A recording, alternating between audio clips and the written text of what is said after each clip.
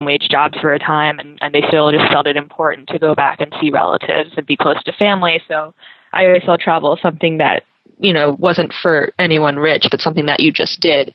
And so when I was 18, I took a year off of college to go to China and teach English. And from there, I just was totally hooked on living abroad. And right after I graduated, 2 weeks later, I left the States for good, and I moved to Singapore, and then I moved to Paris, and then Italy, and back to China. And it's all been kind of a go since. Yeah. What was it that hooked you in particular? Coming from a small town in Pennsylvania, I'd really never met anyone from abroad. I mean, other than my family in China. But when I was living in China and teaching English, I was actually hanging out all the time with people from England and Ireland, Australia, and, Czech Republic, like all over all these countries that I'd only just kind of dreamed about and never thought I'd actually get to. And to see how different our cultures were and learn, like, even just, British slang was so different from American slang, and just being kind of immersed in so much culture all the time. I just loved it. Did you feel sort of equipped to travel given your background going to Shanghai every year? I thought I would be. I surprisingly wasn't, actually. Shanghai is, I don't know, have you been? No, I haven't. It's like New York on crack.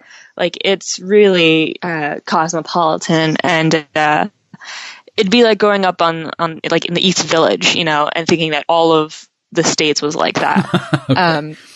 So when I was actually first in this city up in northern China called Dalian, and when I got up there, my first night you've been to Dalian? Yeah, well, the border crossing is in there, so I've been through.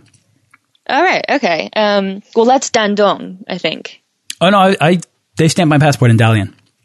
A big industrial city. Yeah, I remember landing in Dalian, and it was like I'd look out the window, and it was just in industry as far as I could see, and there were ships that would be the largest ship I'd ever seen, and I remember and the plane would just fly past it, and then I would see one that was twice as big, and I'd be like, oh my God, that's the biggest ship. And then it would keep going, and I would see the next one that was like the size of felt like half of Manhattan. I mean, I just couldn't believe what was happening in Dalian. Yeah, it's this huge massive city. Seaside. I'd never heard of it before. So yeah, and I hadn't either.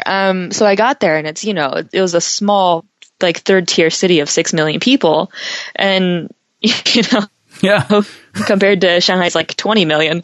And I remember my first night just sitting there in like my dorm bed, because I was also living in university taking Chinese classes, and I was sitting there just like on the verge of tears because it was nothing like Shanghai, and I was like, what have I gotten myself into?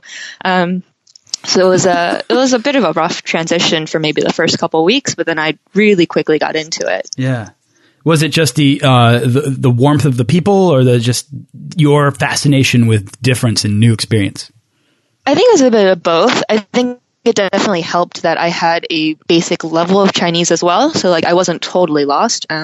But otherwise, I think also because I spent so much time exploring the kind of expat community, and it was a really, really small, like 40-person community.